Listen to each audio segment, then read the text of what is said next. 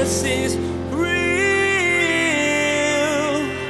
There's power in your name. We find hope when we trust in your ways. We need real. And Jesus is real. You understand God's will for your life by being who Jesus made you to be right now. See, what happens is when we think about we want God's will for our life, we're always thinking about something outside of us. Like, I want to do something different than what I'm doing right now. But realistically, each one of us is already a whole lot of things in the world. And God wants each one of us to fulfill that place that he has us and be faithful there.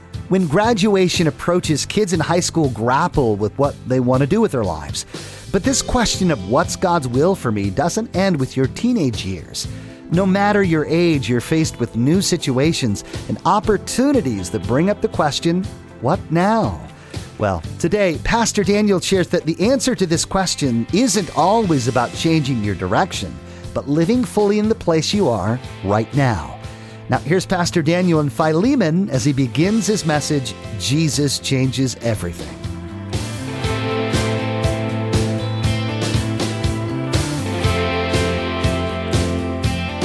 Jesus is real.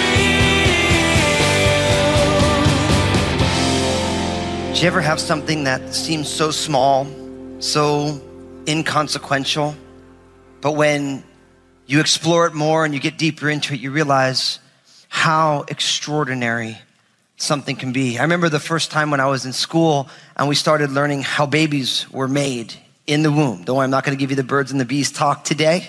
That's for another day. But it starts with something so small. And I remember watching a time-lapse video of that fertilized egg and how it multiplied and multiplied. And then all this stuff happens. And you're just like, wow. It's extraordinary, really. It's almost mind-blowing when you begin to think about it.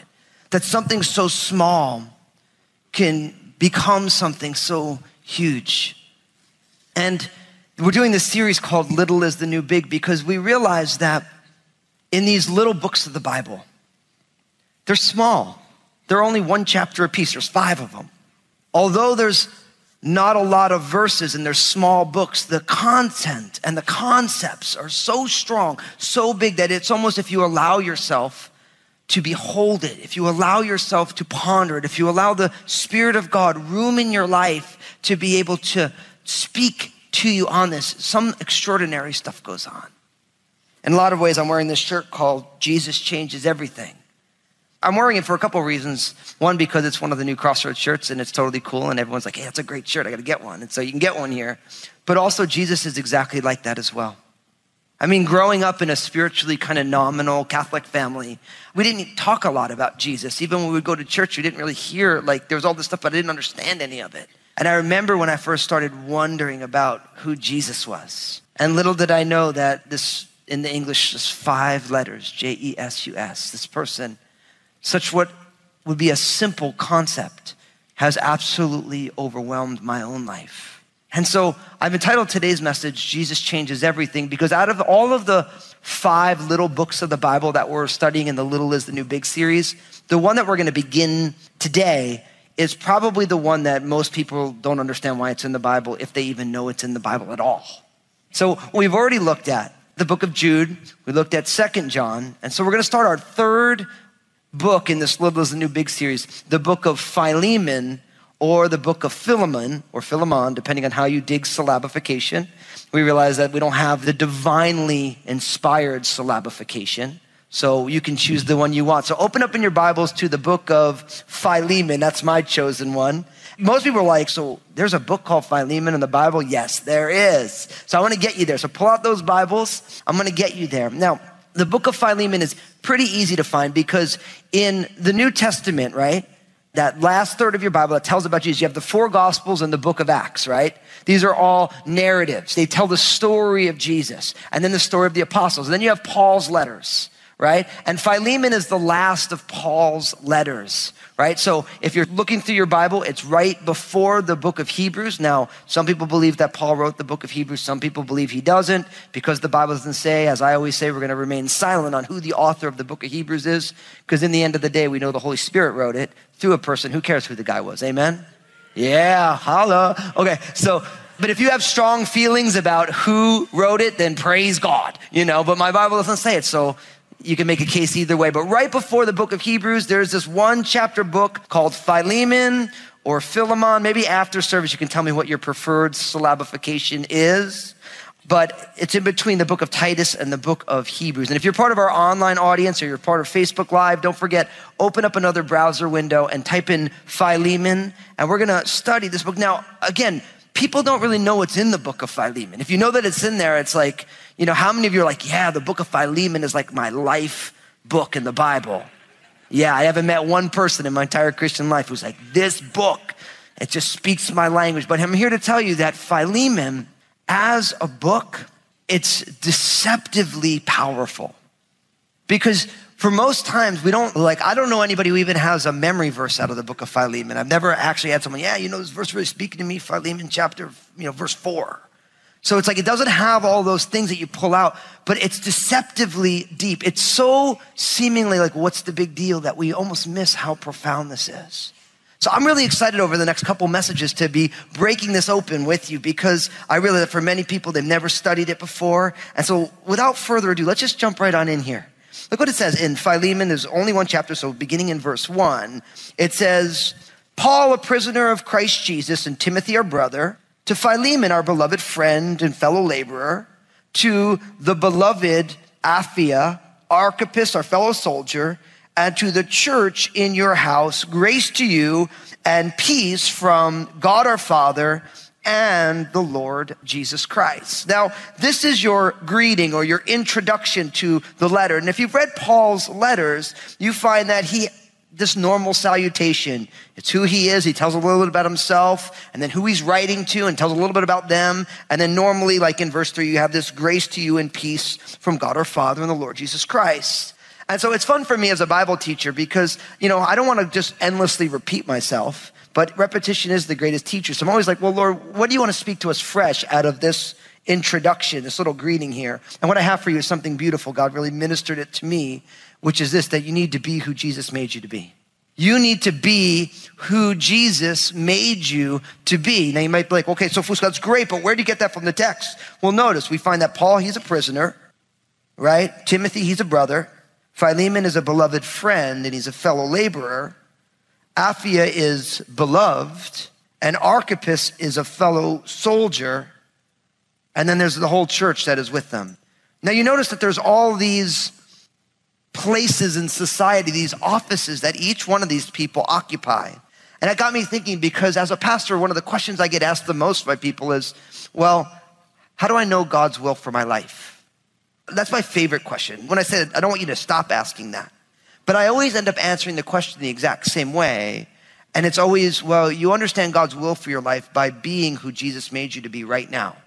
See, what happens is when we think about we want God's will for our life, we're always thinking about something outside of us. Like, I want to do something different than what I'm doing right now. But realistically, each one of us is already a whole lot of things in the world. And God wants each one of us to fulfill that place that he has us and be faithful there. Like when someone says, what's God's will for my life? I'll always say, well, are you married? Yes. Well, then be an amazing husband or wife. Are you a parent? Yes or no. Then glorify God in the way that you nurture and raise your kids. Do you have a job or you are in school? Yes. Okay, so do your schooling as unto the glory of God, on mission with Jesus, or do your work. And I go through this whole thing of all the things that, are you an aunt? Are you an uncle? Are you a child? Are you, all these different things. And in a lot of ways, for most people, they want God's will for their life to be something outside of who they are already. And I believe that God's will for our lives is unpacked for us as we are faithful being who Jesus made us to be in the places that we are. Because the Bible says that if you're faithful in the little things, God will give you greater things. And so for each person who is addressed here, they are occupying a place in the world that Jesus has placed them there, and God wants them to step into that and embrace what it is, not try and find a way out of it in the name of God's will. So for the Apostle Paul, it says he's a prisoner of Christ Jesus. Now the Apostle Paul, his ministry was tough. I don't think many people would go into the ministry if they said, well, listen, the Apostle Paul's ministry, that's what your ministry is going to be like. Because the Apostle Paul served Jesus so well that he ended up in and out of jail all the time. Because of the gospel, not because he was doing something nefarious. He was preaching the gospel. And Paul's got all sorts of things that went on in his life where literally he preached the gospel and they tried to kill him numerous times. He ended up in and out of jail. And at this point, he's writing to Philemon from prison because of Jesus. Notice he calls himself a prisoner of Christ Jesus. But you can think the Apostle Paul, he's in jail. He's like, well, okay, well, this whole Jesus thing really screwed my life up real good. You know, but what's he doing? He's writing letters from jail. He's doing ministry. He's doing prison ministry because he's there because of Jesus, and he's gonna occupy that position and serve the Lord. And this whole book is literally centered around Paul's ministry from jail. The reason this book is being written is because of Paul's ministry while he's been imprisoned. You see how powerful this is? Because oftentimes people say, oh, well, you know, like I wanted to be a missionary and then I got married and my spouse doesn't want to have anything to do with going cross-culturally for Jesus. So I guess I can't do anything and I'm just going to mail it in. No. See, you be a good spouse and you allow the Lord to leverage the differences for the furtherance of the kingdom. Maybe you become part of God's work in the kingdom, but not by you going, but by sending other people. By helping support, by praying through it. See, what happens is for Paul, he doesn't see his imprisonment as a hindrance. He sees it for the furtherance of the gospel. And he talks about that in the letter to the Philippians as well. So Paul, he's a prisoner. I love this. Timothy is a brother. Now you guys know Timothy, Paul wrote 2 letters to Timothy, 1st and 2nd Timothy, right? Timothy was his son in the faith. Paul was his mentor. Paul encouraged Timothy along the way, but now he's a brother in Christ. So in some ways, Timothy's not in jail, but he's there with Paul. And you think about the family of God being brothers. Think about being Timothy. His mentor's in jail. It might be a little thing like, yeah, you know, I've studied with Paul. You know, he's in the pokey right now. You know, he's making license plates for the Roman Empire or something, you know. That's my guy, you know. You could see him being down on Paul, but Timothy's there with him. He's a brother. And isn't that when you really know who your true friends are? Your true friends aren't the people who are there with you when you're riding the wave to the top. Your true friends are the ones who are with you when it all crashes and burns around you. Isn't it true? But you know what happens in the family of God? When somebody has a tough time, everybody runs for the hills because they don't have the heart of Jesus. They're worried about what people may think of them. We don't have a lot of this in our Bible, but you can imagine the things that people were saying about Paul. You know, oh yeah, Paul, the reason he's in jail is because he's really not a real apostle. I mean, you know, all the stuff that was going on, because all of his letters are full of all the struggles that are going on in the early church. But Timothy is there. I love this. He's our brother. And then, of course, you have to Philemon. This is who the letter is written to, our beloved friend and our fellow laborer. So we learn about Philemon, that Philemon is a beloved friend. He's somebody who's there with them. And also, he's a fellow laborer. He is part of the work of the kingdom. Now, don't miss the word laborer there. It's not exactly our favorite word, but the work of the kingdom is the work of the kingdom. It's work. Like all good things in life, the work of ministry is hard and it's work. And I think that's why, and so often, people don't want to get involved in the work of the kingdom because it's labor. It is. Like I look at not only Pastor Ryan and Megan and the Crossroads Kids team, but I look at all the 250 people who served at VBS. Now, I don't know about you. I got 3 kids at home. Like I'm going gray over that. I'm trying to imagine 900. I came in and out a couple of things. I was just like, wow, you know? But when you see what God does, see, laboring is a problem when there's no fruit. But in the work of the kingdom, when you labor for the work of the kingdom and fruit is born in people's lives, there is nothing more beautiful than that. Like I talked to someone just on Friday. I'm like, how you doing? They're like, man, I am wiped out. I am exhausted. But what God did this week makes it all worth it. I'm like, there it is. And my friends, be willing to labor for the things that matter most. See, Philemon is there. Now, Philemon is the recipient of this letter. I'm going to get into the meaning of the letter in a second, but you also meet this woman, Apphia. Now, church history would tell us that she was most likely Philemon's wife. So she gets a nod here, but she's beloved. And that speaks of our relationship with the Lord. God calls each one of us beloved. God loves you. See, that's what this is all about. The reality is that God loves you so much that he sent Jesus to die on a cross for your sins. And when all else fails, when everything else fails around you, that reality should be the anchor that holds us down. You might say, and people say all the time, they say, well, I don't feel God's love. And if you don't feel God's love, you just got to look at the cross of Jesus Christ. I always say, when you're feeling God's love, you're not worried about it. But it's at the times when you're not sensing God's love is objectively displayed at the cross of Jesus Christ. So on the moments when I wake up, those days when I wake up and I'm like, oh man, I have those moments. And I'm like, man, God, I'm a train wreck. How can you love me? God always says, Daniel, look at the cross. My love is displayed there for you. So in those moments when you don't feel it, when it's not subjectively experienced, objectively you look at the cross of Jesus Christ and you know that God loves you because greater love has no other than this, than a man laid down his life for his friends. Jesus died for us. I want you to get comfortable with that. Like put your name in there. The beloved, insert your name. People say, hey, what's your name? Say, I'm the beloved Daniel. People might be like, well, who do you think you are? I'm like, I'm a child of God. I'm the beloved one. It sounds a little bit pompous, right? You're like, yeah, don't use that, Fusco. But you know what? It's still true. It's like you're beloved by God. And get comfortable with that being who you are, because I'm here to tell you that when all else fails, that is who you are. That's who you are. You're beloved of the Lord. You're beloved of Christ, just like Apphia. And then, of course, you have this other brother in here, Archippus. He's a fellow soldier. Now, it's another good reminder. Not only is the work of the kingdom labor, it's also war. I don't like using dramatic language just for drama's sake. And I realize that as somebody who's never served in our armed forces, I feel like, man, I can't really just roll out war language, because it's cool. But the work of the kingdom is a battle for the souls of people. And that battle rages every single day in every single sphere of every single one of our lives. Right now, there is a battle going on for your soul and my soul and your neighbors. And everything that goes on in the world is part of that battle that's going on.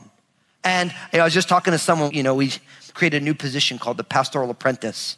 We had a number of guys who went through an interviewing process, and we brought one of these guys on. And I sat down with him and I said, hey, listen, you just have to realize that when you come to know Jesus, you switch teams in the battle. And when you start to serve, you find yourself in the infantry. And when you decide to go on staff as a pastoral apprentice, you just land on the front lines. And I'm like, so when bullets start flying, remember, you signed up for this. And I say that because that's real. That's real. That when you step into the gate, there's a war going on, and it would be nice if we had a dignified idea of war, but it's not. It's a battle. And I'm here to tell you the enemy of the souls of humanity doesn't play nice. He doesn't play by the rules of engagement. All he wants to do is steal, kill, and destroy God's glory and our joy. That's all he wants to do. Destroy lives. And so there's this battle that's going on. And Archippus, he's a fellow soldier. He's part of it. And to the church in their house, grace to you and peace from God our Father and the Lord Jesus Christ. I love verse 3.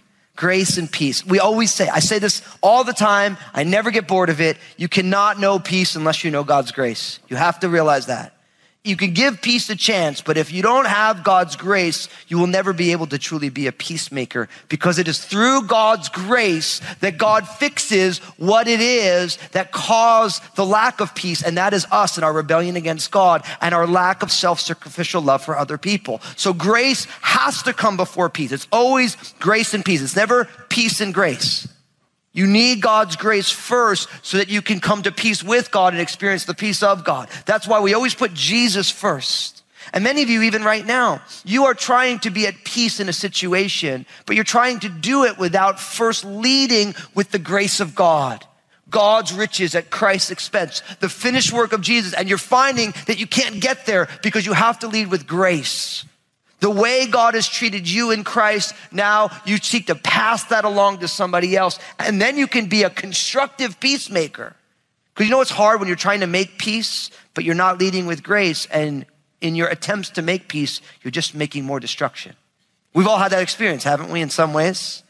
Where you're like, yikes, but that's the way it goes. Grace has to lead this because God's grace comes first and God's peace is the fruit of God's grace. So Paul and Timothy are writing to Philemon. Now, what's this book about? And I want to give this to you up front because I think that this is super important. Really what you're going to find is that while Paul was in jail, there was a runaway slave named Onesimus who comes to know Jesus. And Onesimus ran away from Philemon. And Paul wants to send Onesimus back to Philemon. But what's amazing is, and I never thought about this before, when I was a young pastor, I used to spend a lot of time with about a 74-year-old Orthodox Jewish man named Chaim Kalkstein. I've talked about him before. Became a good friend of mine, and we would sit in the Starbucks in downtown New Brunswick, New Jersey, and we'd yell at each other about Jesus.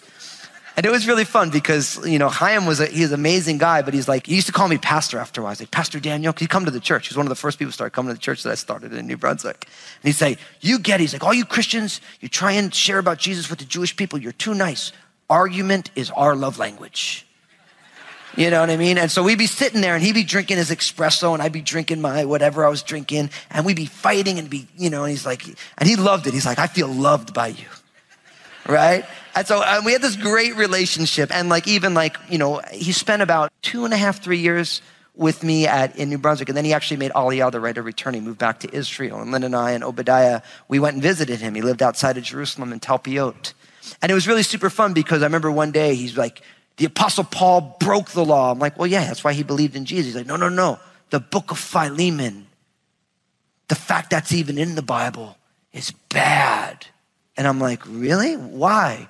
And then he took me to Deuteronomy chapter 23, verses 15 and 16. Listen to what it says. You shall not give back to his master the slave who has escaped from his master to you. He may dwell with you in your midst, in the midst which he chooses within one of your gates, where it seems best to him. You shall not oppress him. Now, I didn't know that those verses were even, I never really thought about it. But he's like, no, the Apostle Paul, he's getting the law wrong because Onesimus was a runaway slave and Paul is sending him back and that violates Torah and Paul should know better. I was like, where are you going with this now, Fusco? But I call this message, Jesus Changes Everything. Because as we go through this book over the next number of messages, what you're going to find is that Paul isn't violating this law. Jesus, in his transformation of Onesimus, absolutely transforms their relationship as well. Jesus is real. It seems like everywhere you look, there's discord. Whether it's political, racial, interpersonal, or something else, tensions are high. Peace seems like a pipe dream. Today, Pastor Daniel spoke to this when he shared that true peace cannot happen without grace. To be a peacemaker, you need to know God's grace first.